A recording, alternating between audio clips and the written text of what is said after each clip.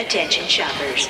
There are a wide variety of Crossrip items available in the gift shop. Sweatshirts, smartphone covers, an exclusive t-shirt designed by Dapper Dan Shonen of IDW Comics fame, and more on the way. All proceeds go towards our servers, so this remains the only ad you hear on the show. Go to ghostbustershq.net/shop to get yours today. I like that shirt, friend. Hey there, everybody, and welcome to the Ghostbusters Interdimensional Crossrip podcast for the week of January 27th, 2019. This week on the show, we're going to be talking about Ghostbusters Year 1, Issue 1. We've got a spoiler-filled discussion in the second half of the show. But up first, we got the latest news. We've got some Ghostbusters Afterlife stuff. We're going to be talking about previous versions of Ghostbusters 3, some comments from Paul Feig about the multiverse, and remembering an icon of visual effects. Stay tuned.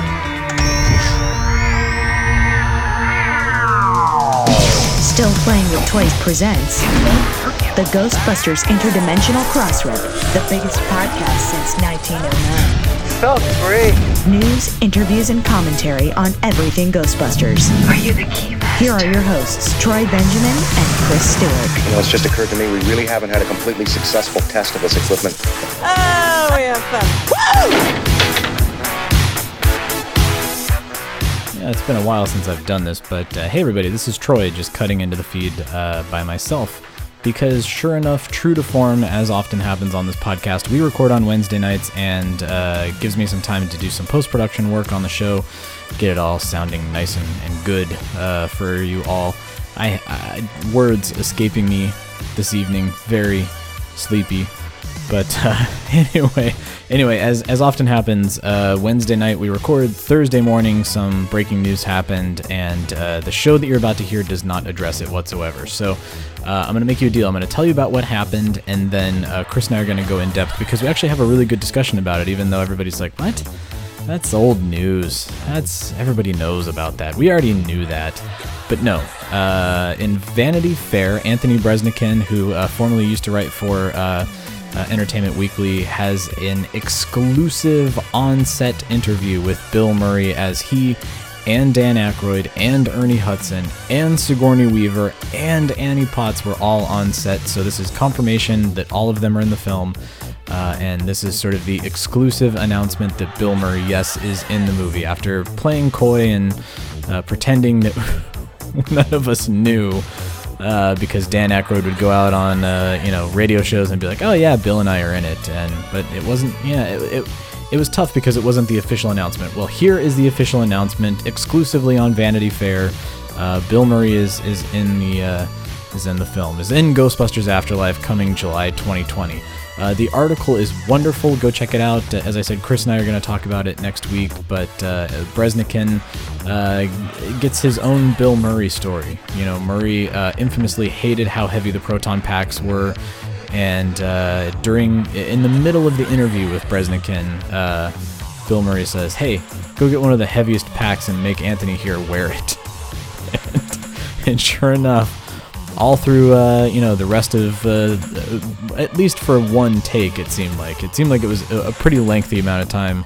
Anthony Breznican was a good enough sport to wear a proton pack, and Bill Murray just ribbed him the entire time. But very funny. I love the fact that it seems like it was a lighthearted set, not a lot of tension based upon this article. It seems like it was true to form Bill Murray, doing what Bill Murray does on set, and it's just great to finally know officially that Bill and Dan and Ernie and Sigourney and Annie Potts are going to be in this movie. Now, the one thing that did come out of Vanity Fair is, once again, another confirmation that Rick Moranis will not be returning for the film, which is very unfortunate but very understandable. For the longest time, he has been out of the public eye and retired by his own choice. So I understand it's kind of tough to coax him out and get him to be in front of the camera again, but sad to hear. But anyway, so what I'm going to do is we're going to play the episode as it was recorded on Wednesday night. Chris and I are blissfully unaware of what's about to happen on Thursday morning, so pay no attention to that. But I do have one other thing that I need to cut in here and talk about, because we were given a very great opportunity from our friends at Ghost Corps. They're trying to clear out space. They've got a lot of stuff in their secret Raiders of the Lost Ark vault, where they keep all of the merchandise. And so Ghost Corps reached out to us, and they have one of those giant, awesome, inflatable Ecto ones that Spirit Halloween stores were selling over the holidays, and it's awesome. I can't believe that they're actually allowing us to give one of these away. It's a $250 retail value. Of course, no purchase is necessary in order to win this, but here's what you have to do in order to win this. You need to go on to Twitter, because we're going to do this all on Twitter, and in one tweet, you have to say, I listened to this week's At the Crossrip, and I want my Ectomobile, and then do hashtag Ghostbusters Afterlife. And if you do the At the Crossrip and the hashtag Ghostbusters Afterlife correctly, that will immediately enter you. We will choose one person at random to win this Ectomobile, and it's going to be awesome. So you need to do this as you listen to this episode. It comes out on Monday. Make sure that you start tweeting Monday, Tuesday, Wednesday, because on Thursday at the end of the day, we will be choosing one winner at random. So again, you are entering to win one of the giant 7-foot Ectomobiles that's inflatable, can be on your front lawn next Halloween. And all you have to do is say, I just listened to At the Crossrip, and I want my Ectomobile, hashtag Ghostbusters Afterlife. Again, no purchase necessary to win. It is an expensive item, so our thanks to the Ghost Corps folks for allowing us to give this away, and good luck to you. With that, I now present to you, myself and Chris, the Wednesday before the Vanity Fair article. Here we go. This is a terrible beer. Terrible beer? It's very chocolatey. Like a stout or a porter? Granville Island Lions Winter Ale. Bursting with complex, layered notes of vanilla and white chocolate with caramel malt aroma. Yeah, this is. Granville Island usually shouldn't steer you wrong, but apparently. I thought I'll have a beer while I record, and I'm drinking that, and I'm going, no, I will not. Throw it out. Gross. All right. Well, I feel like somewhere there's somebody shedding a tear for a beer disposed. Yeah, it's, Pepsi, Coke, that sort of thing. Some people like their beers a bit more gravy-like. Fine. Gravy-like. Oh, just the brown. I am not an ale guy. The more brown it gets, the less I'm into it, sort of thing. Which, sad to say, means I'm not a big Guinness guy. So I know. Interesting. Yes, but so whatevs. Well, there it is. Hey, right before we started recording, I saw GB2 Magnum on the Instagrams. I don't know, did you see this? Like, he's been trying to chronicle all of the extras out at 55 Central Park West. Oh, yeah, I did see that. What's his name? Brute Force. Yeah, Brute Force was the one that he picked up on, I guess that was yesterday, 2 days ago. It all blends together at this point. Yeah, I'm curious about how he keeps finding all this stuff. So the best part is just now, literally, let's see. When was this posted? 2 hours ago, he was contacted by one of the punk rock guys, Jeffrey Saltzgiver, who was one of the punk rockers that shows up in the crowd. And he's got all these photos that I've never seen before because they're obviously his personal photos from being there. Right. It's like everybody hanging in front of the steps of the church in between takes. And I guess he ended up becoming friends with the guy that played the rabbi that you see, pretty prominently featured. And yeah, it's although that's amazing because that crowd is a really good-looking crowd, but it also means that they dressed it all. Who wants to be an extra? You look like a rabbi. Put this on. Yeah, well, and he calls out that it's like he was one of the punk rockers. His girlfriend was punk rock. Yeah, like they were all, I mean, they were real, like this was not costume. This was like just their regular street clothes based upon this story. It's like, One of the punk rockers was my girlfriend, long since gone. One was my hair cutter. We're still friends, but the hair is since gone. Like, yeah.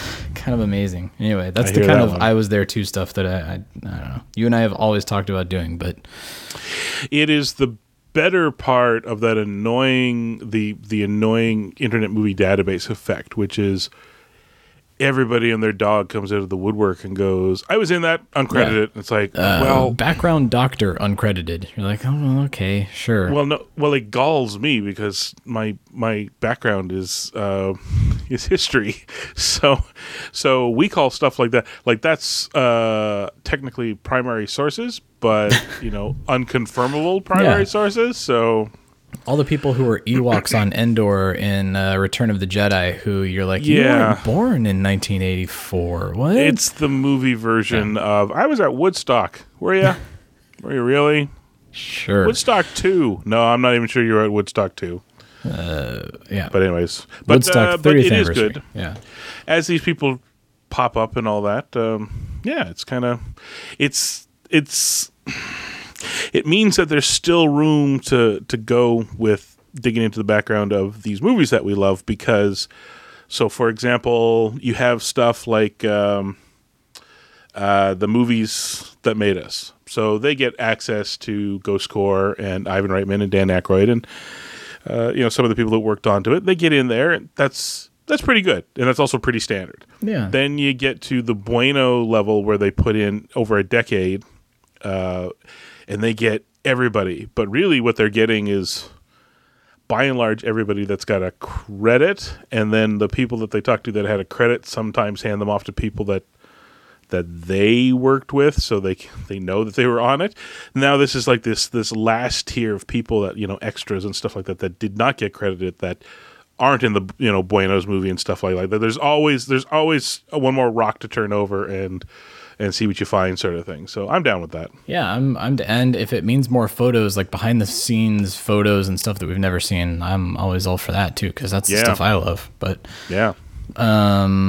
The other thing I wanted to talk to you about was the Conan O'Brien podcast. Do you listen to Conan O'Brien Needs a Friend? Is that one that you subscribe to?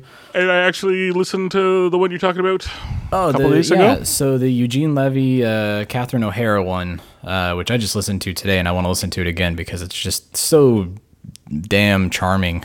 There's a real PR push to max out their 6th and final season of Schitt's Creek. Which I don't mind either. I mean, half the stuff we're going to talk about tonight is PR push stuff that tangentially Ghostbusters is mentioned. But yeah, yeah. Well, they made two things. One is I was surprised to learn that everybody in that room was surprised to learn that Eugene Levy was in a movie called what is it, Cannibal Girls, and they're like.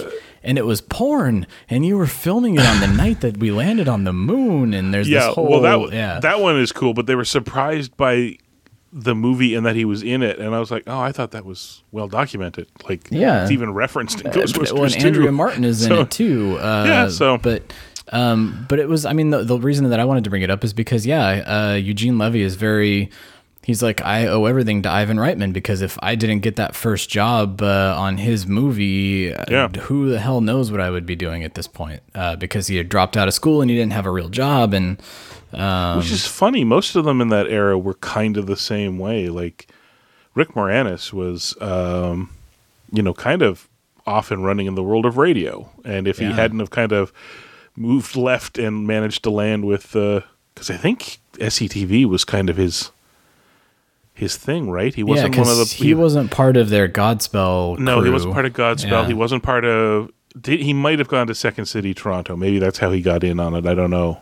I guess that would make sense, because that's where, Candy and Flaherty and all those guys popped in. Part of my head is kind of itching that I seem to recall the stories that he just kind of ran with the crew, and he was always at parties, and somebody was like, well, what about Rick? Rick's funny, sort of thing. So he may not even have been Second City properly. I will not swear to that at this point. I'm too tired and I don't care. And also Martin Short dated everybody. That's what I keep learning is that Martin Short dated everybody, and he's pulled that same gag about people's houses. Oh, on yeah. pretty much everybody. I've seen 'cause your that's- work. Yeah. It's like, I love this house and it's so amazing, and then I've seen your work and I'm like, how? So He did the same thing to Steve Martin. That's Steve part of Martin, their- and somebody else was saying he did it too. Like he just, it's a fave of his. So Those are his go-to jokes. go-to jokes. But so go listen. I know it's probably not proper protocol to be like, hey, welcome to our podcast. Go listen to somebody else's. Another podcast. Although to be fair, we've done it a few times, and we stand on it because we only really do it when it's really good. Yeah, so it's. I mean, Conan's. I've enjoyed every episode, and I know that some people either love or hate Mr. O'Brien, but I enjoy him. I love him, and it's a good show. All of his interviews have been really great so far. Actually, Andy's podcast. It's you can tell you can kind of see how what do they call it? Coco. Oh yeah, Conoco. I think. Conoco. Yeah. Con- Team Con- Coco. Yeah. Team Coco. You can kind of see over the last few years how they literally put their heads down and they kind of work very hard to figure out, what are untapped opportunities and how do we. So, as the rise of the Jimmies and the classic late night, they went, what if we just did a tight half hour, that sort of thing, right? Like they've been, and one of the early things they were doing is, what if we do little bits and then put them up online almost immediately as special stuff? And then this last, I think it's been basically a year. Andy Richter and Conan both went out and started up podcasts under the banner of Team Coco, and Andy's is pretty good too. Andy's questions with or something like questions. that, right? Yeah. The premises are all the same. It's just a prompt to get talking with people, and Andy's is just 3 questions. Where'd you come from? Where are you now? And where are you going? That's pretty good. It gets people talking. And the last one, the most recent one, is Maria Bamford. Oh man, I love Maria Bamford. That's a really good one. And just, again, it's just interesting to listen to Maria Bamford and find, because where are you from? Where are you? Really interesting answers. With her, I can imagine. Yeah. So, that was a good, I was looking at your rundown here. Our patch is in the Ghost Corps, the new. Yeah, so that was the other question. So Ghost Corps got a couple new cases, and they put patches up, and I didn't see Larry King in there, and I was like, bottom maybe right. Get to it. Well, for starters, you go up to like second top left, and if you look, there's a teeny tiny little proton charging. That was one of the first patches. The logo on fire one, the Hellbent logo. Yeah. And then if you go down to the bottom right, you'll find the more recent big version. And then if you look a little up from it, there's a Larry. Hey, all right, we made it. Sorry, not Larry. Moogly. Not Larry King. Not Larry For King. all intents and purposes, that is not Larry King. That is not Larry King. To his radio program that may be listening, that is not Larry King. Although it occurred to me looking at that, like, because especially after getting back from FanFest, I got so many patches. I am not a patch on coat kind of guy. Like, the Joseph is his amazing nerdtastic. Or McKenna Grace. She's got all those Calgary patches on her jacket now. Yeah. That's not my thing, mostly because I'm nearly 50. So if I'm not in a bike club, I don't know if I'm allowed to do that stuff and still be regarded as not a twit. Why not? Man, but I'm looking at those boxes going, man, if I got a couple of those would look fantastic on the wall. Yeah, start cool your own little like Ghost Corps collection replica. It'll not rival it in any way, shape, or form, but that might be a good way to show them off. So. I mean, good on Ghost Corps for continuing to put those proudly on display in their conference room, because I know it's like every time they put one new case up, they're like, I talked to Eric and he's got like 100 more patches and he's got to get like 5 more cases. And the fault in his system is every time they put more up and they take a picture of it, all it does is cause a whole bunch of other people to go, I got to send a patch in. I got to send my patch in. Yeah. So he's got a pile. But, hey, so we're going to talk about Ghostbusters Year 1, Issue 1, a great follow-up to our Eric Burnham interview last week. It's going to be spoiler-filled discussion, so I want to make sure we have time for it at the end. But there's plenty of news, plenty to talk about, including pointing people to some other other podcasts later in the show here.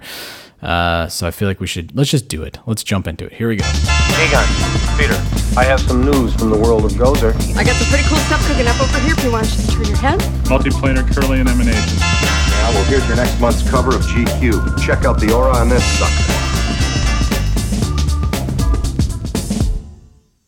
Well, Chris, last week in your final thoughts in the Eric Burnham episode, you mentioned wanting to spend a little time talking about another person who has passed. And speaking of the Conan O'Brien podcast, go listen to Eric Idle's interview with Conan to remember the Python folks and Terry Jones who just learned passed as we listen to this. I feel like every week now we're talking about people that we learned have passed away just before we recorded. But yeah. But I wanted to give some time to Gunnar Ferdinandsen. Am I saying that right? Ferdinandsen. Yeah. Who 2 weeks ago now, as you listen to this, unfortunately passed away and was involved in both of the original Ghostbusters films, among 300 other movies that you love.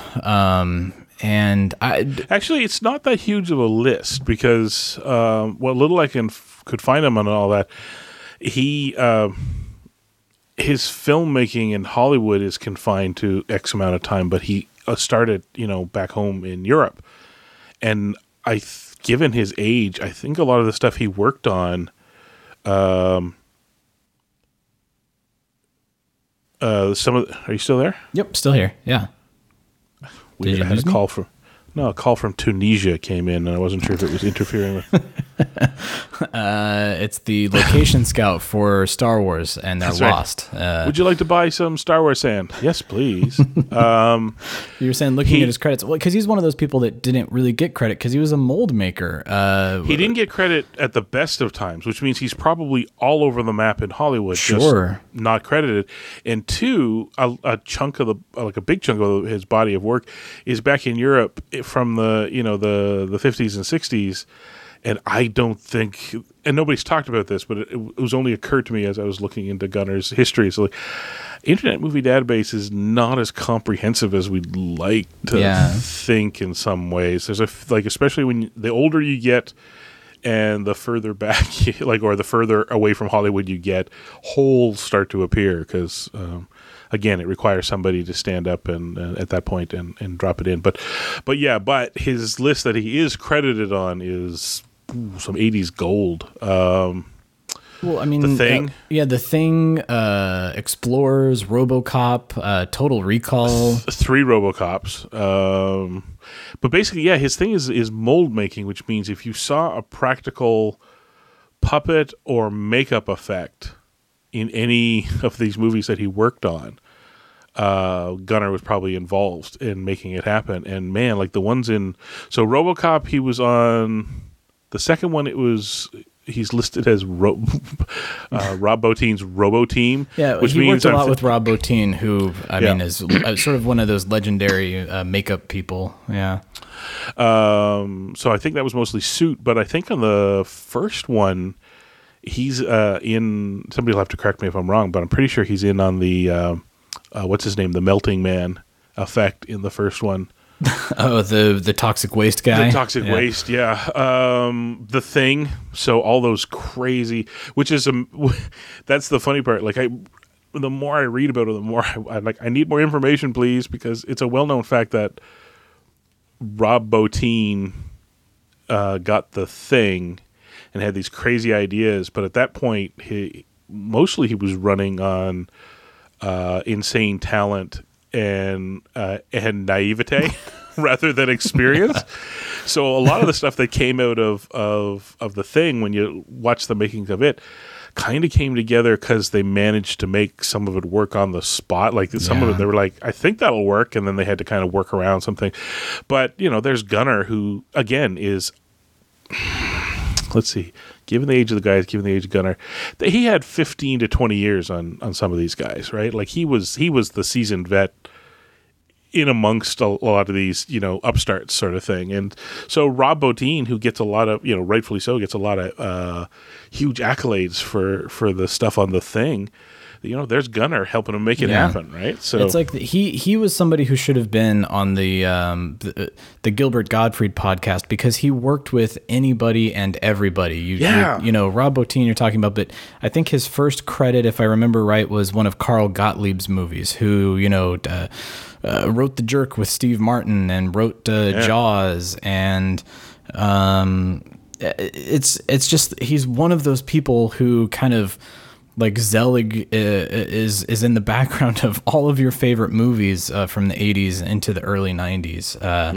And sadly, sometimes got credited, sometimes didn't, and probably punched the clock and collected his paycheck and then went on to the next gig and probably loved doing it, as a lot of these guys that sculpt and make molds and they just enjoy the work. Yeah. It also shows, this is the other thing I came to realize, was that you watch a lot of movies and you think to yourself, you're looking at this period from this, 60s, early 70s, and then a switch happens. And you assume it's probably some, guild stuff and all that. But the credits go from the 30 names. They were so short, sometimes they run them at the beginning of the movie.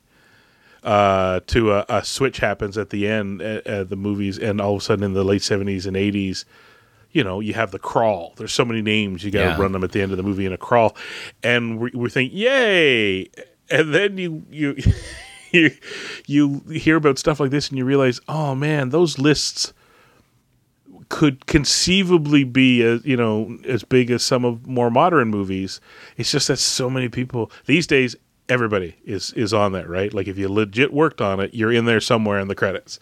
Whereas back then, Who's the lead of the effects team? Fine, you're in there. Team? No. And then a credit that says, and thanks to the entire ILM effects crew. And that's it, right? It's like, that's it. It's like, oh. So. But, it's, again, getting to talk about him in a retrospective way like this just really shows the impact that he had. And then I just watched a documentary on the inception of the Power Glove, and they say that they were inspired by the design in RoboCop. So the things that sort of... that the molds on the RoboCop armor then inspired other things in pop culture that you love so much, like the Power Glove. It's inspiring. Certainly a big loss that Gunnar is gone, and hopefully, I mean, this is just our sort of rambling way to honor him. But go watch The Thing. Go watch a movie that you love and look at it through a different lens now that you know that somebody that also worked on Ghostbusters and something else that you enjoy so much. I'm absolutely going to do that, because one of my holiday presents was that really pretty steelbook. You got that steelbook. Yeah, from Shout Factory. So I'm going to do that. Well, so let's move on. Let's talk about some Afterlife stuff. Obviously, things going on that front, and I do want to get into to year one. But so on the Afterlife news, maybe we can talk about the first news item, which is about an unrealized version of Ghostbusters 3, which we will someday somehow get an idea of all of those scripts and all of those story ideas that never made it to fruition before Ghostbusters Afterlife. But Lee Eisenberg, who wrote with Gene Stupnitsky, their Ghostbusters script, which got so close to being made. It was the one that we knew that Harold Ramis had a hand in, and they were all excited to do, and that was about the time that Harold got sick. Things stalled out for that reason, but also in a Hollywood Reporter article, Lee is talking about his show, Little America, which is doing really well, and the question is, like, do you have a script in your drawer that you wish would have gotten made? And he has an answer, and then the interviewer goes, "Are you sure it's not Ghostbusters 3? Because it was a pointed question, and that's the answer that they wanted." And they kind of bring it back to that. But he does mention that You know, they worked on it for 4 years. It got so far down the road. They had kicked the can to the point where it was just waiting on a green light contingent upon Bill Murray saying, okay, sure, I'll do it. And he doesn't think Bill Murray ever read it. Maybe it's that draft that we notoriously hear that Bill Murray shredded or something. Who knows? But that's where their version stalled out. But it was a really great article. Go check it out. It's in the Hollywood Reporter. I learned that he and Gene Stupnitsky met each other while they were interns working on Bedazzled, which was very funny to me because I worked in the exact same office on the Fox lot that the two of them worked on, and I worked on that same copy machine that he calls out making a bunch of copies of scripts on and having to page check those. So it was like, oh wow, I'm a failure. These guys they wrote episodes of The Office and Year One, and oh man, what did I do wrong? But anyway, nothing. I don't know. That's another podcast. Troy's therapy session coming soon to a ear hole near you. But yeah, go give that one a listen. The Finn Wolfhard Smodcast. Did you get a chance to listen to that, Chris? I haven't been able to. No, I have not. It's so Kevin Smith's Smodcast has been causing issues on iOS, I had the same trouble. I could not get it, and just didn't have the time or energy to try to find the workaround. I love listening to Fat Man Beyond, the one he does with Mark Bernardin, and I can't get it to play. And so I know it's such a lousy excuse to be like, I can't listen to it because it doesn't play, but that's how I listen to him in my car. And if I don't get to do that, then that it kind of came down to 10 minutes of chatting about it, and Finn is circumspect as he needs to be.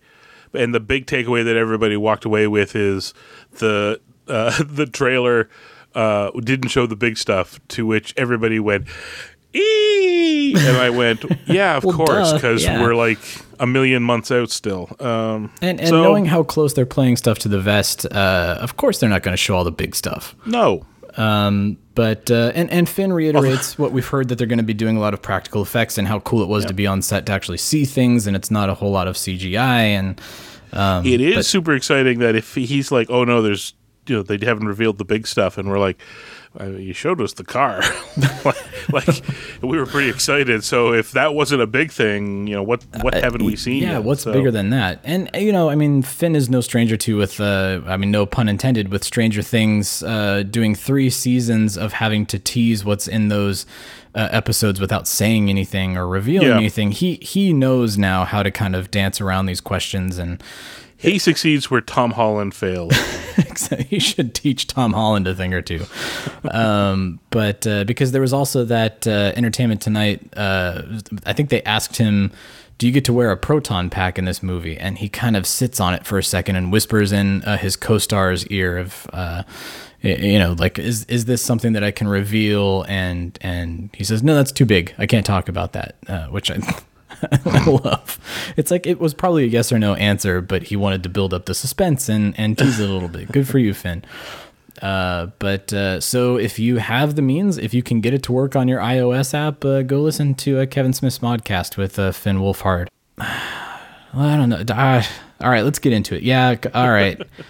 I was on the fence, Chris. I love listening to the wheels turn across a voice over IP line. Well, here's why I kind of stalled out on that one, because our good friend Chad Paulson of Ghostbusters Net tagged us in a post about this, and it sure brought people out of the woodwork again. It really helped exercise the mute button. Hey, I didn't know that you were out there. Let me mute you too. Yeah, I was over and done with this before he even did that, because about 2 days prior, I just retweeted the... was it Fandom magazine or something like that? Yeah. I mean, so... Or was it Vulture or so? I don't know. Start with a V, I think, or an F. I think it was like a Vox.com or... Anyway, so Paul Feig was at the TCAs doing one of their in-depth, filmmaker, creator interviews, and Ghostbusters, again, as we mentioned with McKenna Grace, came up, and Paul talked about how he would love to see his his Ghostbusters carry on and possibly become part of like a crossover event that happens down the line, another film that sort of blends the multiverse together. Seemingly a harmless comment, and I would rather kind of just stick to you and my thoughts on that if we'd like to see that, rather than all of the the dust that kicked up from 4 years ago now at this point. I mean, I'll read his exact quote because I think basically he was asked, would you like to see, knowing that Jason Reitman has a new film coming out that sort of disregards your film and goes back to the original canon, would you like to see your Ghostbusters appear on screen again? And he says, what's so great is that in the comic book world, they've done a lot of crossover ones where there's like an interdimensional rip and our team joins up with the original Ghostbusters. So the fact that that's already been laid and made comic book canon, anything could happen, so who knows? I would love to see that team come back. We had so much fun making that movie for whatever controversy it caused. The fact that so many kids love that and we won the Nickelodeon Best Movie of the Year award that year makes me very happy. I mean, again, it's a very harmless comment. Yeah, I'd love to see my Ghostbusters appear. I wanted to talk about, do you think any of the actors would want to be involved again? Do you think that's even on the table? Do you think... if it's going to happen, it's years and years out. And I think we have talked about this before, and I think there's the bulk of them probably wouldn't come back. I think one or two of them at the most would be my guess. Yeah, but I think under the right circumstances, there's one or two characters that you could convince the actresses to come back. I think the thing that I took away from this more than anything is, and this may be a good way to shut down the haters who just refuse to stop. I had a guy who was like, "You brought it up." Like, I was like, "Why are we arguing about this?" He's like, "Because you won't stop bringing it up." I was like, "Well, it's a Ghostbusters thing. Like, that's what we do. That's what we do." But it's like, gentlemen, you're being played at this point. And frankly, I fully endorse it. But what happens now is Paul Feig will go someplace and he'll be like, "I got a new thing." And they're like, "Tell us about the new thing." And he's like, "Here it is." Like, great. And because we want clicks, Ghostbusters? And he says, "Give us something about Ghostbusters." Here's my line about Ghostbusters. And they go, "We're going to run it as well as mention your thing." And he's like, "I know you are. Thanks." Because all parties involved know that it's going to stir up whatever, it's going to get, like, that one quote he made got handed around as usual to 20 or 30 high to mid-level entertainment sites. And I don't know how many other next step down frothing at the mouth. It's just... I think he's clued in that he knows how to judo this thing. It's like, if you're not going to stop talking about me, I might as well use it to promote. He can get the from all of the aggregates that come out of the woodwork, because there's the movie blogs that have to fill their quotas. So frankly, at this point, I don't care what people think about it. I'm now sitting at the position of, right now, is it happening tomorrow? No. Is it happening next year? Nope. Within the next 5 years? No.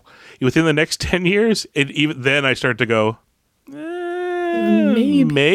I feel like there's a better chance of it becoming part of the comic book. I mean, he even calls out the comic books. They've done this in the comics. So I'm sitting here going, who the hell cares then, right? It is the point by which I go, it may possibly happen, is so far out from here. Who cares? Who's got the energy, right? And it's already, I mean, going back to our interview with Eric last week, it's already happened in Crossing Over. I mean, these characters have interacted with each other before. And to be fair, even Reitman himself has made noises about maybe there's we'd like to stitch it all together, and who knows? That at that point, that's just smart filmmaker, smart producer 101. Cover all your bases, right? If it doesn't happen, nobody will remember, and if it happens, they're going to go, "Holy cow!" Look at Dan Aykroyd. Dan Aykroyd. A year this past November went, Ghostbusters movie. And then in January, they announced the new movie, and they went, oh, Dan Aykroyd was talking about it. He didn't say anything about it. He literally just said, you're now attributing to him doing the thing he's been doing for 30 years, which is say Ghostbusters over and over, and you've interpreted it as some sort of genius prediction. It's like, and not only is it not a prediction, because he's in on the production, so he knows. Like, it's just, so I don't know. Perspective needs to be maintained. The people that just want to argue about it, I just don't get it. You get nothing from it. Well, let's draw it back in. Let's talk about just us, because I love talking about us. Obviously, let's bring it back to me. That's how this goes. Sure, let's put it back to you. My last point is that the people who are arguing about this, at a certain point, this far out from it, it's no longer about Paul Feig or that movie. This is about you. Yeah, exactly. Why are you so angry? What are you so angry about that this is your outlet? Yeah. Anyway, so do you do you? No, well, I was going to say, bring it back to you and I. I mean, is this something that, because my personal feeling, and I think this is, I may be even actually stealing your words here, is it's like, it's more Ghostbuster stories. I don't care. I want to see as much as I possibly can. Yes. If they intermingle the characters in the films, awesome. If it's in animated films, awesome. If it's in the comic books, great. I just want good stories told. And yes, I mean, whatever your thoughts on Answer the Call are, it gives more toys to play with in this sandbox for people like Eric Burnham or Jason Reitman or whoever it may be.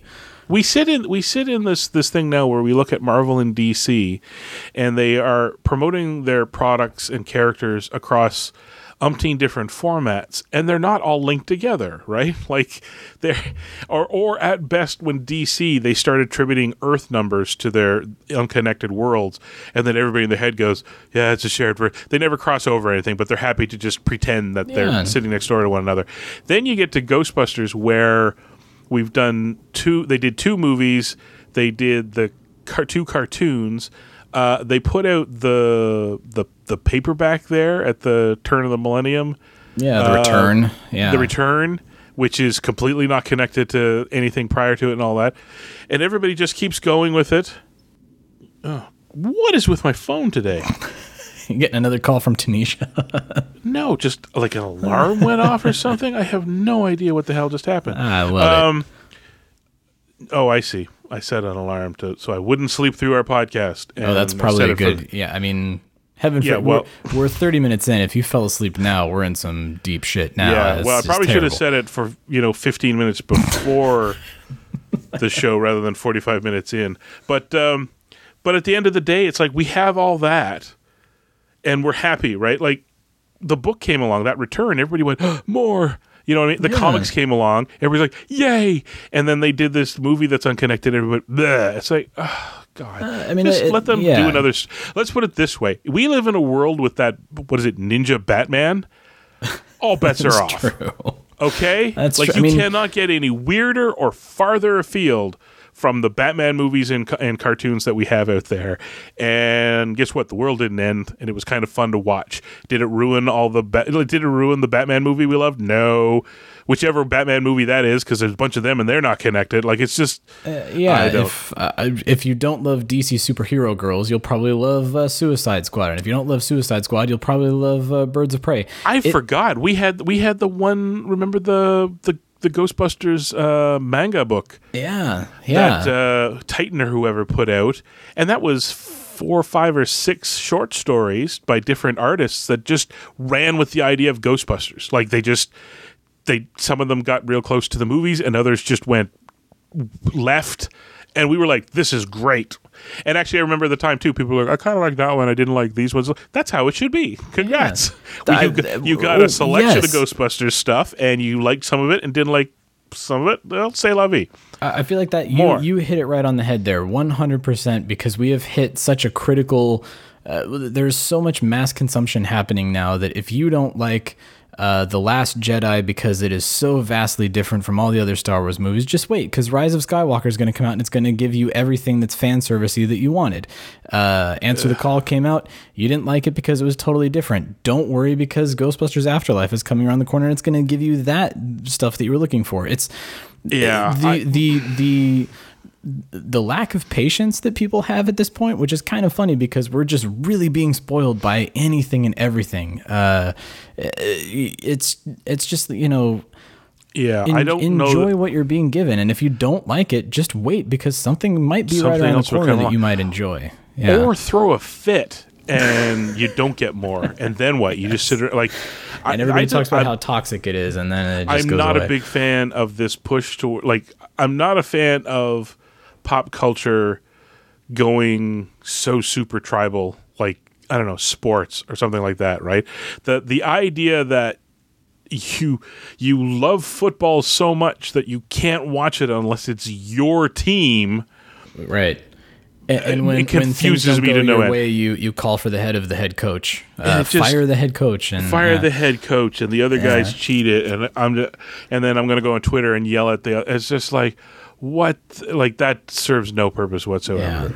Yeah. I guess it sells tickets for sports, but what the hell is it doing for us? Nothing really. It's confusing the issue more than anything. Here we are. So, we're getting in. We're down the tracks that I didn't want us to be trudging through. But I had a beer that tastes like chocolate, and I'm angry about it. So I'm just gonna vent here. Tell Granville Island how much you hated that Granville beer. Island, blah blah blah. And I don't know. At the end of the day, like I said, if there's anything for people to take away, it's it's like keep going on about how much you hate Paul Feig and his movie, because frankly at this point he knows exactly how to make it work for him. So there's no such thing as bad publicity, and he knows that. He's doing what he can, but like this time, what was the angle? There's a new Ghostbusters movie that's not yours. Do you want to say something about it? Yes, I do, because you're going to mention my new thing. Thanks. I need you to talk about Last Christmas now on Blu-ray and DVD. Exactly, right? Yeah, so and I think at this show, because he's got a new TV show he's producing. He's got a He's ton. producing a lot, but he's if he's not directing something, he's producing something on TV. And he's a man who knows how to both, at this point, respond and connect with and retweet and, enjoy the people who are like, bring back Joel McHale's Talk Soup, or the Joel McHale Show, I guess is technically what it is. Or, Neil Peart, who passed away. Hey, tell us about Freaks and Geeks and his influence on that show. And he's more than happy to do that.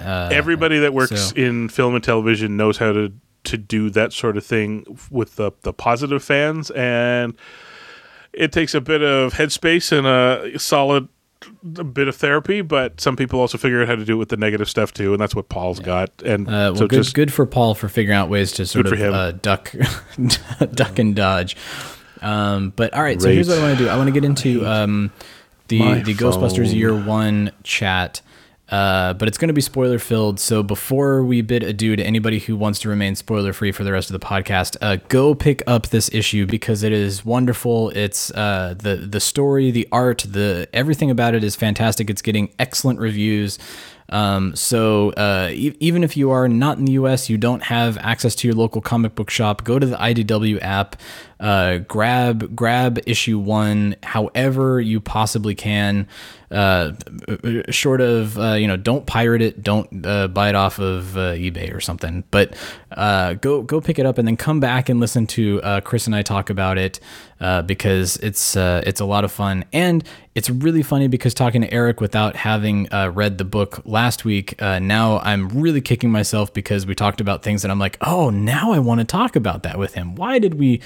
Anyway, we'll get Eric back on the show and talk about those things. So here we go. Let's talk spoilers. Ghostbusters Year 1, number 1, issue number 1, January 2020.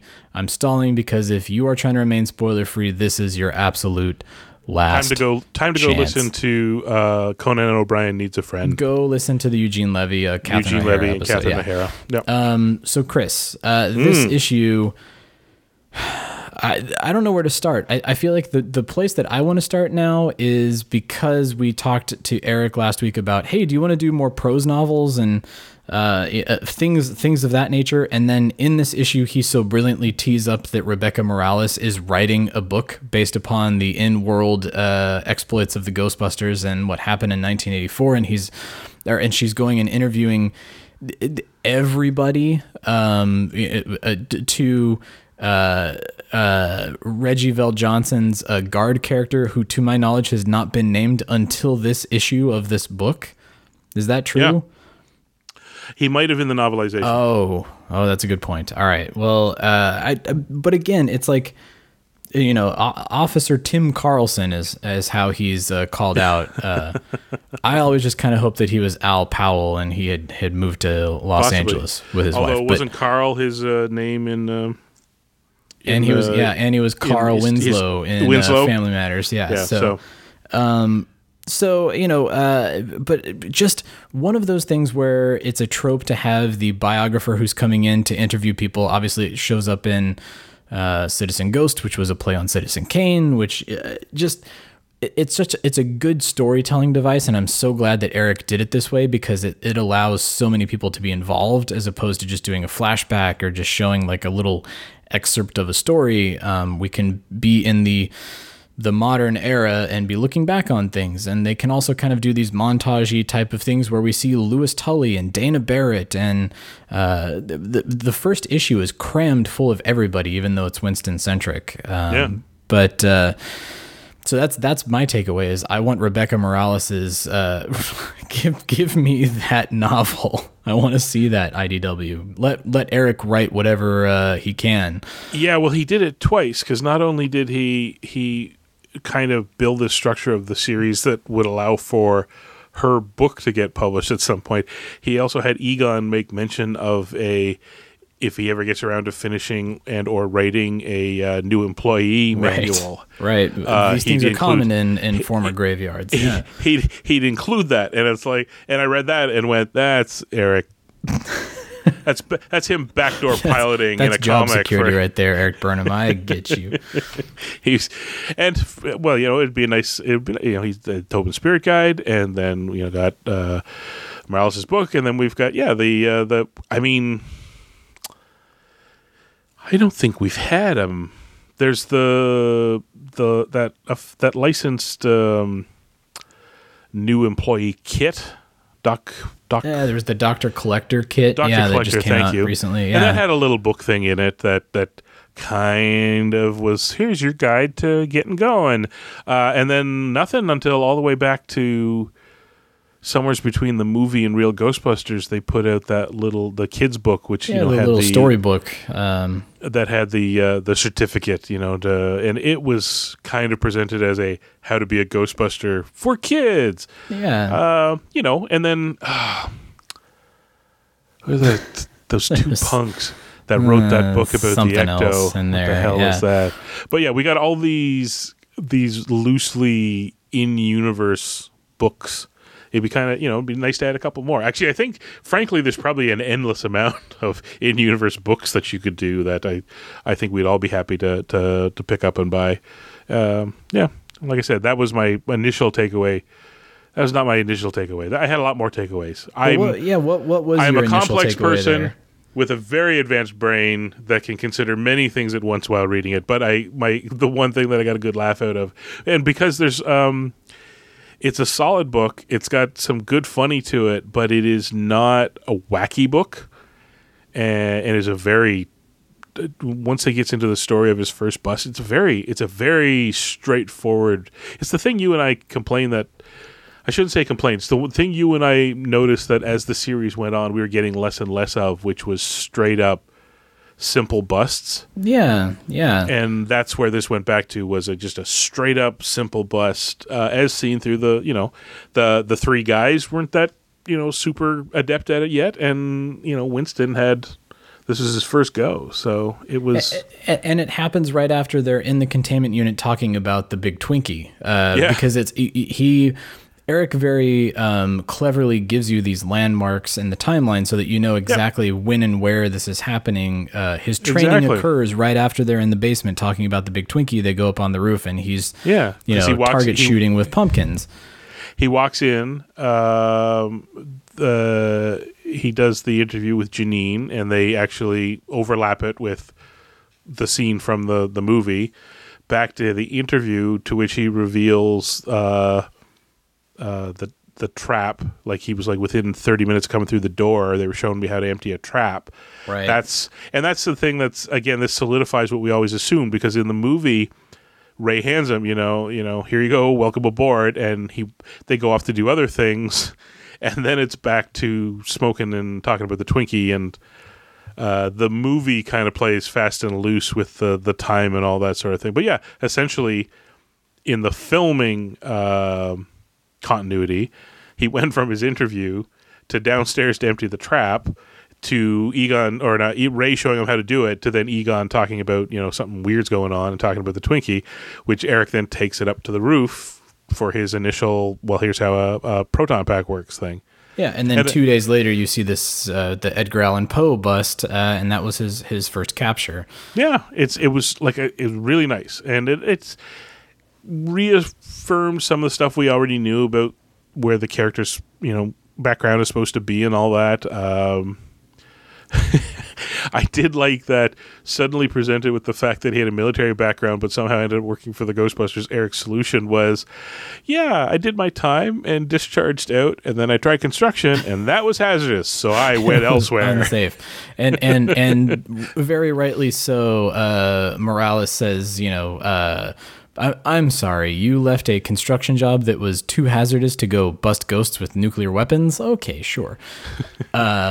Yeah, I mean, that's the kind of stuff. It was such a clever way of building in, how did Winston get from point A to point Z without doing the whole, I was born in Detroit, Michigan. And I mean, it's like Eric even calls out what traps he could fall into from a storytelling perspective of going all the way back and telling all of this backstory with Winston, where here's what you need to know right now to bring you up to speed. And yeah, and does that so well with the structure of kind of doing this parallel side story stuff, which I'm always a sucker for, and filling in some gaps, with all of the things that we know from the first movie, kind of filling in some of those details. The Sedgwick Hotel manager, again, going back to our jail security guard played by Reggie VelJohnson. I don't think that Bennett Davis, I don't think he's ever been named until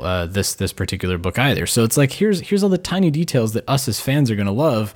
But at the same time, it's serving as a book for those who love the first movie. They can read this and go like, oh, I remember that guy. I remember this. It's kind of jogging. It's hitting all of those nostalgia buttons that are going to kind of prep you to see Ghostbusters Afterlife. It's all very clever. I feel like a lesser writer reading this. That's basically what I take away from this.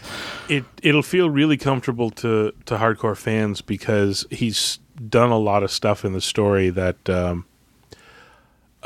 is stuff that we've all kind of as a group filled in the gaps and agreed upon, like unspoken stuff that just made sense and we kind of ran with it. So, it makes sense that a trained Marine handed a proton pack would go, well, this is a dangerous weapon. And Ray goes, not a weapon, a tool. It's something that's never really talked about, other than, we had the tools. Again, a reference to Winston will say the line, we had the tools, we had the talent. There's that link to it's a tool. Yeah. But it covers the fact that a Marine would not initially regard this as anything other than, a lightning gun. What was the other one? The throwaway with Venkman prepping him on, it's always harder than it looks, and we don't haggle. Like he's giving him the rundown on how to deal with handing off the bill. Even the easy ones, don't let him know that it was easy, because that brings down the bottom line. Yeah, I love that line. He, in that one page, helped set up, again, stuff that we just intuitively have internalized about the other three. Venkman, a bit of a carny, that sort of thing, a salesman. What was the one? Egon, super smart, but a super dry wit. Well, I mean, that's something we just always knew, right? Egon's stuff in the movie is just, it's like desert dry. Yeah, exactly. And then the joke about, the thing about if Ray didn't write, it wasn't the one that wrote that ad and the interview questions. I'd bet a paycheck on it, sort of thing. And very nicely, kind of, he's one part Venkman, one part Egon, with a whole heaping of just excited about everything paranormal. Over enthusiasm, right? Yeah. And it's weird because we're how many, a decade plus in now, and on the series, and this is something that almost feels like normally it would have been done right at the beginning, but we just jumped in because we already knew the Ghostbusters. But since he's now filling in blanks, he actually gets to, I'm going to say extemporize. That is not the right word, but I'm glad I pulled it out of thin air, and I'm going to use it. He extemporized the, all this stuff about the Ghostbusters that we just took for granted, right? So yeah, and I think it also shows the amount of trust that came up last week with Eric. Is just I do remember a time where I know that there's stipulations where you can never show Dana Barrett, you can never show Louis Tully. They kind of had these guardrails around them when they were working on the IDW books for whatever reason. It was probably the same guardrails that were in place with real Ghostbusters, like don't do this, don't do that, and it will kind of set this apart from the movies, and then it won't force us to do something down the line that we don't want to talk about in the stories. Yep. But right off the bat, he's got Louis Tully, he's got Dana Barrett, he's playing with all of these different characters and filling in this backstory, where Eric is getting the chance to do that, but then also Dan in the art, Eric called out last week that big reveal for Edgar Allan Poe, the Ghost, where he's like, I saw that page and I thought, oh my God, Dan, that's amazing. And the artwork is fantastic, but they're also really trusting Dan in the art to be telling some backstory here too. We're seeing Louis either moving out or moving back into 55 Central Park West. I'm kind of, I don't know. Like there's a big police tape around it that says under construction, and so I don't know if he's taking his stuff out or if he's foolishly moving back into Spook Central. That's kind of funny. Where did you think this whole thing landed in the continuity of the comics? With Rebecca, with her showing up to do the book, I took it to be like right after the events in 84, but before Ghostbusters 2, because the deputy mayor is sort of holding this bottom line that this didn't happen. And so they're kind of setting up as to why the Ghostbusters went out of business in the second movie. Dana, I think, just based upon the kind of landmarks that we're getting from her, is she's still kind of traumatized by things. She doesn't really want to talk about it with the author. That was my kind of takeaway. Did you feel the same way, or did you feel differently? No, not really. That was kind of, I had a moment of doubt when she was talking about the big things that just happened. The trouble is that, no, it's not trouble. It's just that, it's funny, we might be noticing in the comics the thing that we talked about, which was the styles from the 84 movie, I say, compared to the styles in the 89 movie, way more understated and in line with what people kind of wear right now. So I'm going through this thing because the other thing, remember, is the mayor. That's not Lenny. Like, who's that? Well, it was the deputy mayor, right? Like, is it the deputy mayor? Let me flip back. Yeah. Oh, it's Daniel Nash who's the deputy mayor, and he says the current position of the mayor's office is that the Ghostbusters were involved with some kind of event, but we will no longer further comment. And I don't care what the Archbishop said, because. But now I feel old because it's like, well, where did that guy? Because you're right. Like, he interviews the cardinal could be the cardinal for decades. But Carlson at the prison, or as a police officer, I guess he could do that for his career as well. But typically, officers try to move up, so it's kind of weird that so that makes sense. But at the same time, I'm like, now what am I not remembering from the rest of the books that account for this deputy mayor that? I mean, maybe they've done so many books, I'm forgetting things now. I don't like it. I feel like he's sort of a precursor to Hardemeyer. That was my takeaway from it, was that he's like, he's the Michael J. Fox character in Spin City who's working for Lenny, Yeah, but he's named, which means are we going to see him again? Did we see him? Maybe.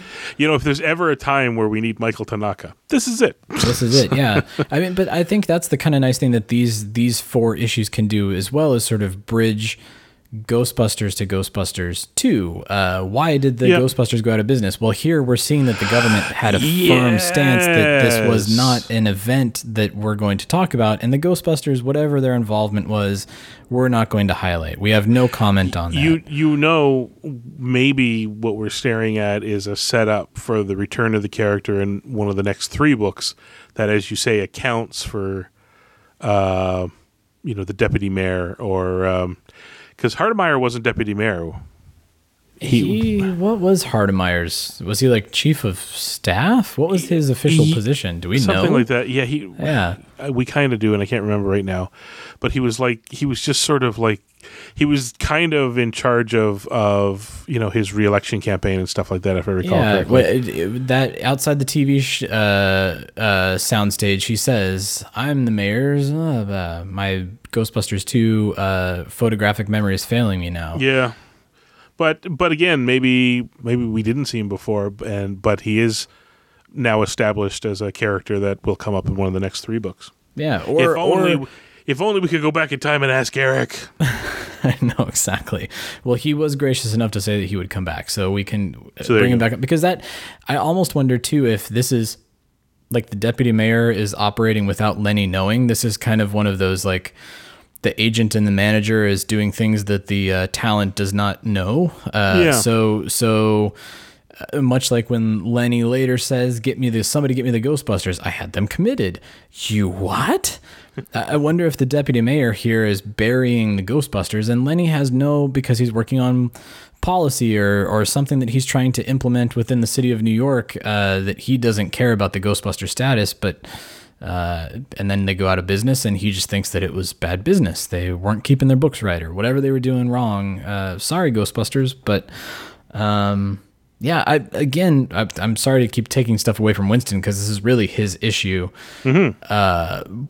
Winston looks at the trap, and Egon looked at the trap. Like the little nuances throughout the entirety of the book, that's just really what I focused in on. Whereas I would usually be focusing on every little thing in the background, trying to see what Dapper Dan had been hiding, the nuance in the story is what I really fixated on this time. What else stood out to you? Anything? The Edgar Allan Poe, his ghost being in New York City, I thought that was handled really well. Yeah, that one, well, again, if you're listening and you haven't been spoiled by stuff till now, you got nothing to... true. Nobody to blame for yourself. But it feels like Poe's going to come back. I think that, again, might be something. You see one of the ravens on the window, or is that just sort of a wink and a nod to Raven, to an Edgar Allan Poe story, where it's just the kind of twist ending. But it could, but I also, like, they even say, like, and we took care of this one ghost and Poe as well, and they're like, well, no, Poe got away. Like, remember, Poe flew off, but Poe's not at the school anymore, which is what we get paid for. So hooray! So I think Poe's still out there. I think Poe will come back. It was nice. Poe was really creepy, actually. I'd like to see more of the Poe ghost, to be honest. Yeah, I mean, I feel like that was one of those, like, it could have made for a really good half-hour story of why is Poe's ghost here, and I think Ray kind of just fills in what we need there, saying that this hall has been haunted by the ghost of Edgar Allan Poe. But there is, if all the books are set around the first year, who knows? It could be a running thread through the whole thing, that Poe is like a thread that runs through all 4 books. We don't know. Yeah. I just thought. Oh, sorry. Go ahead. I was about to say, like, the cover for the second book includes Ray and the library ghost, but Poe and the library, not exactly crazy pants. Yeah, could factor in there as well. Who knows? Maybe Poe's ghost is some sort of right. Yeah. Let's not speak out ideas clearly with our mouth holes. Let's just pretend people understand what we're talking about. Let us think that people understand us. I'm looking at the cover for the 3rd issue, which is Peter, that has Slimer on it. So again, that doesn't deviate from... so it could possibly be that within this first year of Ghostbusters, they'll all tell a little tale. And yeah, who knows? The Poe thing, maybe Poe runs a thread through it. You know what? Podcast bet. Poe comes back. Edgar Allan Poe will return. Edgar Allan Poe will return. They did a James Bond style at the end of the issue. That's right. The other, in the middle of your thought, I had this epiphany. Peter Venkman is quoting Poe poetry in the issue, and I think it's kind of a funny. We all assume that Peter didn't study and is not well read, and here he is, quoting "Quoth the Raven." Just little stuff like that. I felt like it was worth pointing that out. I didn't mean to do it right in the middle of your thought, because that's just how rude I am. But wasn't Peter the one too that said he's? Oh no, it's the students that said he was reciting Poe's ghost was reciting bad poetry. Yeah, that was and they need him expelled so they can actually get work done. Yeah, the Poe bit where Winston runs into him like from behind and the head twists around. It just does drive home the idea that once we get clear of Afterlife and all that, I feel like we need some Ghostbuster movies that move slightly towards some Blumhouse kind of horror. Winston alludes to that totally. The nightmares that he can't talk about for public consumption. I think that'd be a big thing right now. I think, start with horror with some good. Because to be honest, horror movies, some of the bigger horror movies of the last 20 years have been, big horror and then got some real good comedy in there as well. So, but as a backup, because what was Stephen King's thing? The beats for horror movie scares are the same as comedy. So you got to have that rising tension and then release. We need more of that. We need more spooky ghost busts. Yeah, and I think, I'm one of those people that doesn't think that dark and gritty and spooky is always the best way to go with anything and everything, because I know everybody wants their, dark Vigo the Carpathian origin story, and it's like, well, I don't know that that's the right thing for Ghostbusters, but I think. How do I put this? When you're a 10-year-old and you somehow manage to go see the original Ghostbusters, that library ghost, it scares the hell out of them, right? They're screaming and running away and all that. It scares the hell out of you. Of real Ghostbusters, totally. Yeah. When you get to our age, though, and you're watching it, it's just funny to us, right? Like the ghost is not scaring us. We're just laughing that they're scared, sort of thing. I don't want gritty and I don't want gory, but I think there's still more than enough space for something that gets the goosebumps on the back of your, the hair on the back of your neck to stand up, sort of thing. And being scared of what's in the shadows, and not necessarily jump scares, but just really rising. Jump scares are the worst, but things that are creepy. There's room for creepy that, like, it's hard to make us freak out the older you get, unfortunately, but there's still a lot of room for stuff to happen in a movie where you just go, ugh. Yeah, it's unsettling and nerve-wracking. Exactly. Yeah. I want that. And then at the end of it, somebody tells a real good joke, and who knows, we may, the way they keep talking it up, we may be getting some of that in the new movie. Like, I was going to say, you drew the line that I was actually thinking of too, is in the trailer, you get that sort of, hey, remember that summer we died under a table? I feel like that is the joke, that sort of tension release that's going to be in Ghostbusters Afterlife. So, but I've strayed us away from the comic. This is the first comic in a while that I have that complaint that I used to have, is that it's over and done with too quickly. Like, it feels like a real quick read, not in a bad way or anything, but I want more. And it's over, and I'm like, aw, I gotta wait. I feel like we have had that conversation with the IDW books before, where it's like 22 pages is just not enough. You get to the digital ash can. That's how I read it today, and Yeah. you're like, oh, I want more. Just give me a postscript, give me a tag, give me a Peacock file, give me something, Eric. But Yeah. Well, I'm kind of hoping that, as things move ahead and all that, maybe IDW, maybe there's room now to dabble into the realm of give us a graphic novel, like a big story in one go. And so instead of here's 22 pages at 6, here it's 550. I don't know what it is for you guys down there. $3.99. Yeah, that's our dumb American money. But anyways, instead of, giving us 4 books at what did you say? $3.50? So 12, 13, 14. $14. Instead of that, like, give us 4 or 5 books worth crammed, one story into one thing, and put the $25. Like, I do $30 price point. Yeah. And Not 30, that's if too anybody's much. listening, 25. that's the way to do the prequel for Afterlife, or there you go.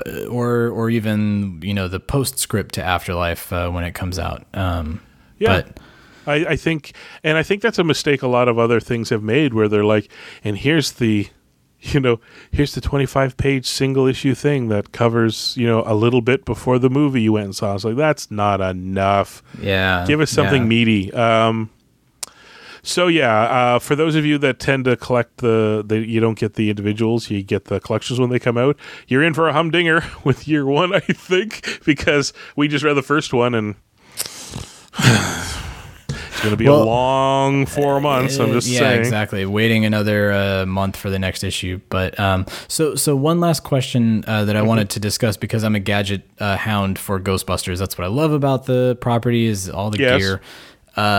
Egon alludes to the fact that he added in a vibration that allows the user of a PKE meter to know, when they were honing in on something and getting close to it, that sort of tactile haptic feedback.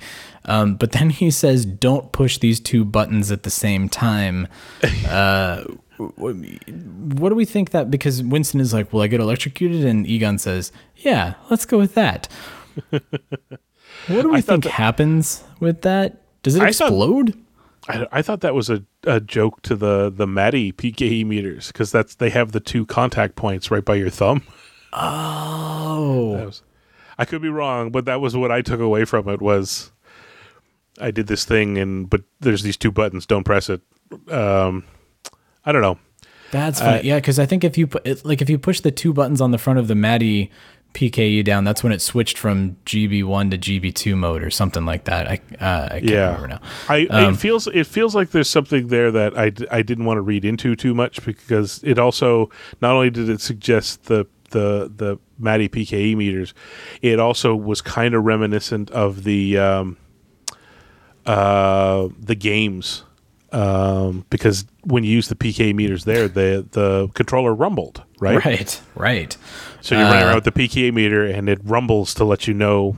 He said the arms go up, but it also, gives you this, the vibration for, haptic feedback and all that. It's like, well, that's exactly what the video. That's what happens in the game. Yeah, and it's also setting up for Winston that this is dangerous equipment that they're using. Kind of going back to your point about these being tools and not weapons. Yeah. But at the same time, Winston gets kind of clued in that maybe it's not stable. Maybe they're just working with prototypes that are untested. Well, exactly, right. There's also that little bit too. There's we're still just sort of putting this stuff together. So it's kind of like, what is it, Parks and Rec? You have an exposed wire over your shower head. Yeah, shock wire. Because if you touch it, you die. Like, it's just there's again, and this was in the setup about Egon's dry humor that you had to learn, right? It's like, what happens? You get electrocuted? Yeah, let's go with that. Yeah. Shock wire. Totally. You'll just be electrocuted. Sure, that's the ticket. But all right. Well, I want to hear people's theories. What happens when you push both of the buttons on the PKE meter? What do we think Egon has tested and knows will happen? That's our crowd generated content for the week. Is what happens in that PKE meter when you push both buttons? I pushed the 2 buttons. What happened? What happens? A sign came up that said, "Don't do that again." Go to page 168 to find out. 168. Ooh, yes. There we go. We need some Choose Your Own Adventures real quick. Please. You're not going to do a TV show with other Ghostbusting teams. Give us some Choose Your Own Adventures with Ghostbusting teams. There. All right, we're pitching that. Let's end the podcast. Let's go pitch that to Sony Publishing right now. Absolutely. Don't wait another minute. Pick up your phone and call the professionals. Go Stoppers! I'm sorry, we'll do it again. We want to hear from you. Leave us a voicemail on our call-in line at 470-242-4742. That's 4702-GBHQIC. We also have a Facebook page. You do? And Twitter accounts. Spence is dead. No kidding. Just give me the address. Search Facebook for The Ghostbusters Interdimensional Crossrip. On Twitter, look for Troy at Ghostbusters HQ and Chris at Proton Charger. What the hell are you doing? If you like what you hear, please take a moment to give us a review on iTunes. Be sure to recommend us to your friends. That makes good sense. Don't wait another minute. Pick up your phone and call the professionals. Once again, our call-in line is 4702-GBHQIC. That ought to do it. Thanks very much, Ray.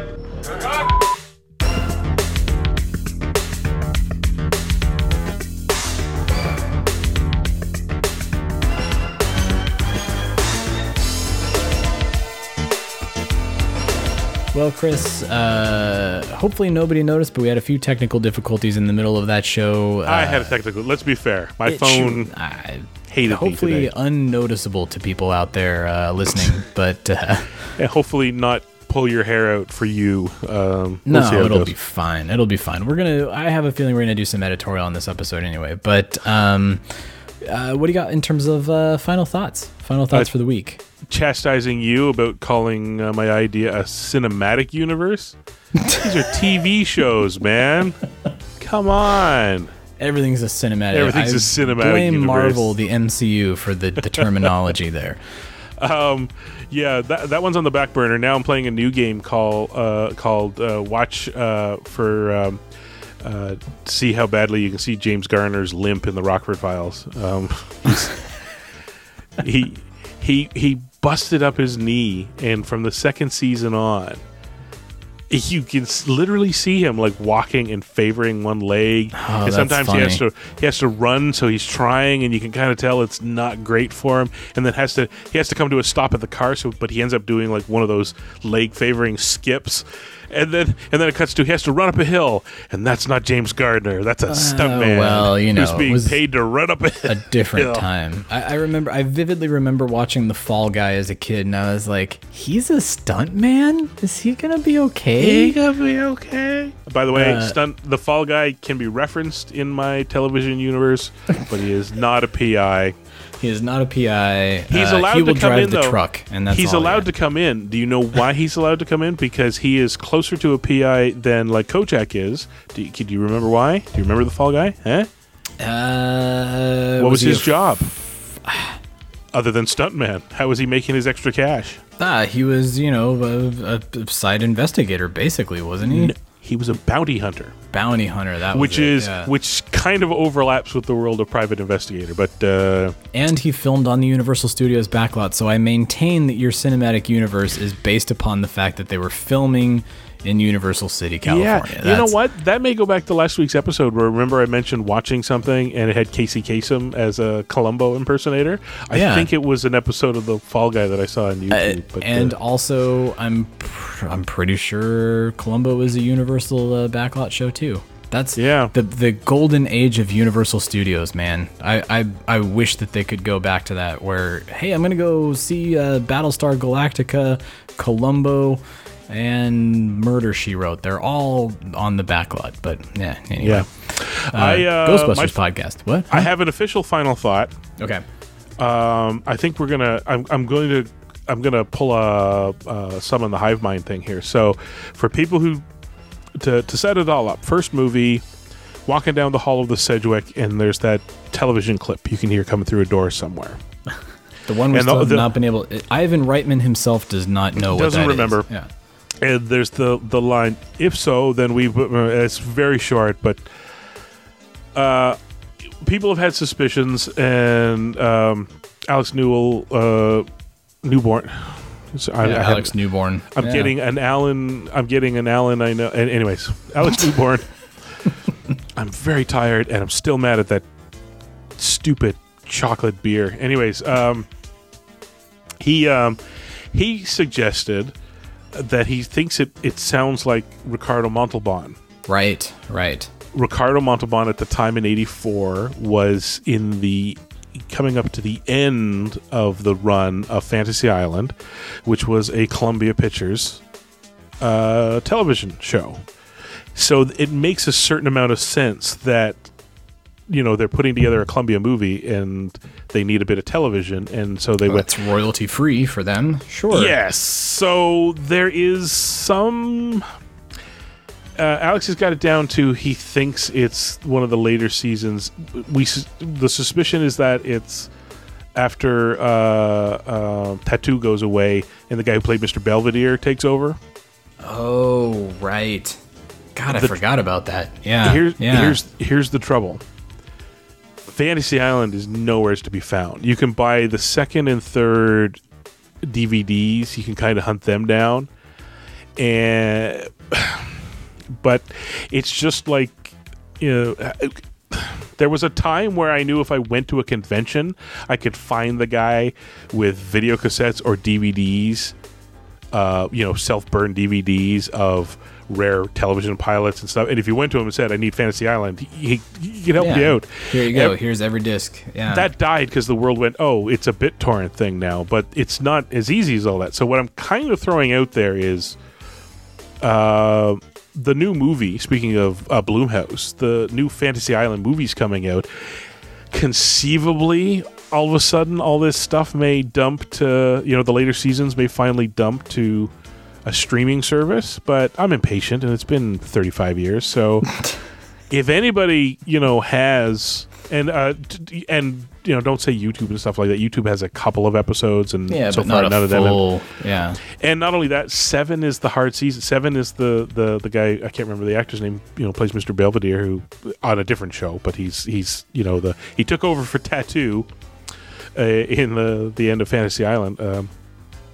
That's season 7. So I don't know if anybody has any suggestions, or they have it, or somebody's like a TV fiend themselves and had can share copies with it. I think it's time to try and put this one to bed. Yeah, honestly. let's figure that out. That's one I know that has been it tasks you. It tasks you. It tasks us because it's something that it's existed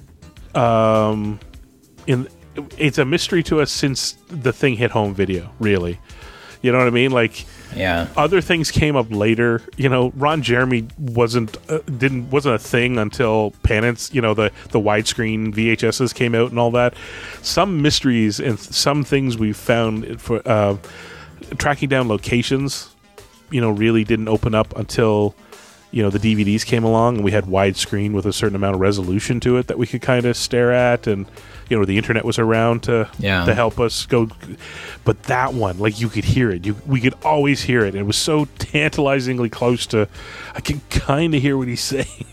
Who is that? What's going on? Someday Chris Stewart will figure out what it is, and he needs your help. So no, it's not about me figuring it out. At this point, like I said, Alex has done more to run it down than I did. I spent a lot of time running down like by character name on Internet Movie Database, because I thought it was a movie, like Thing from Another World or something like that. Like I was watching so many old movies, black and white movies. Is this it? Is this it? Is this it? But it's just shots in the dark. And then he went, it sounds like Ricardo Montalban. And then click, you're like, oh my God, it is. And then, like I say, once you start staring at it, you realize, because of course he was the biggest thing on TV one of the biggest things on TV, and well, by that point probably going downhill, but the Fantasy Island was in a huge part of the zeitgeist on television right then. The production companies were the same. Like, it's just like, that really is not a shot in the dark anymore. That makes there's an argument to be made there that's fairly solid. The trick is all we have to do is just brute force our way through 2 or 3 seasons of Fantasy Island. And somebody take it for the team. Yeah. Well, yeah, these are the end of the Fantasy Island, so it will be a bit of a slog. But yeah, it's just like, why? Let's just nail it down, right? Like, Yeah, let's do it. I mean, so if anybody knows how to find season 7 of let's start there, Fantasy Island. Yeah, let's start with small steps. I, in the meantime, will always remember the face that Ivan Reitman made when you asked him that question, and you can go back to our 100th episode, and you can hear it in the audio when you ask that question, and Ivan goes, "There was audio in that hallway?" There was audio in the hallway? It's like, and it was at that point I said to myself, I should see if I could entice fans to just randomly hug him. Exactly. That's where it all began. That's where it started. That was from. not it. I'm joking. Don't and hug one last final thought. Extemporize. I was very close. Extemporize is to do a thing without preparation. Which is not what Eric did. No, that's not what Eric does. Eric made a thing, but he prepped very, very hard. Contemporize? I don't know. Yeah, I can't. What were you going for there? We'll have to figure that out. Contempt? It was close. It felt right, so I went with it. And that's frankly, fine. You can't make me change it. Meh. That's what we do. From here on out, we don't claim any responsibility for any of the words that we say on this here podcast. All right, everybody. Well, Mr. Stewart, go write your tweet to Granville Island Brewery. Let them know how you feel about that beer. And everybody else, we'll see you all on the other side. Who you gonna call? Thanks for joining the Ghostbusters Interdimensional Crossrip. Visit us at protoncharging.com, ghostbustershq.net, and stillplayingwithtoys.net. That used to be one of my 2 favorite shows. Anything you're doing is bad. I just want to let you know that. We'd like to get a sample of your brain tissue. Next week, though, hairless pets. Weird.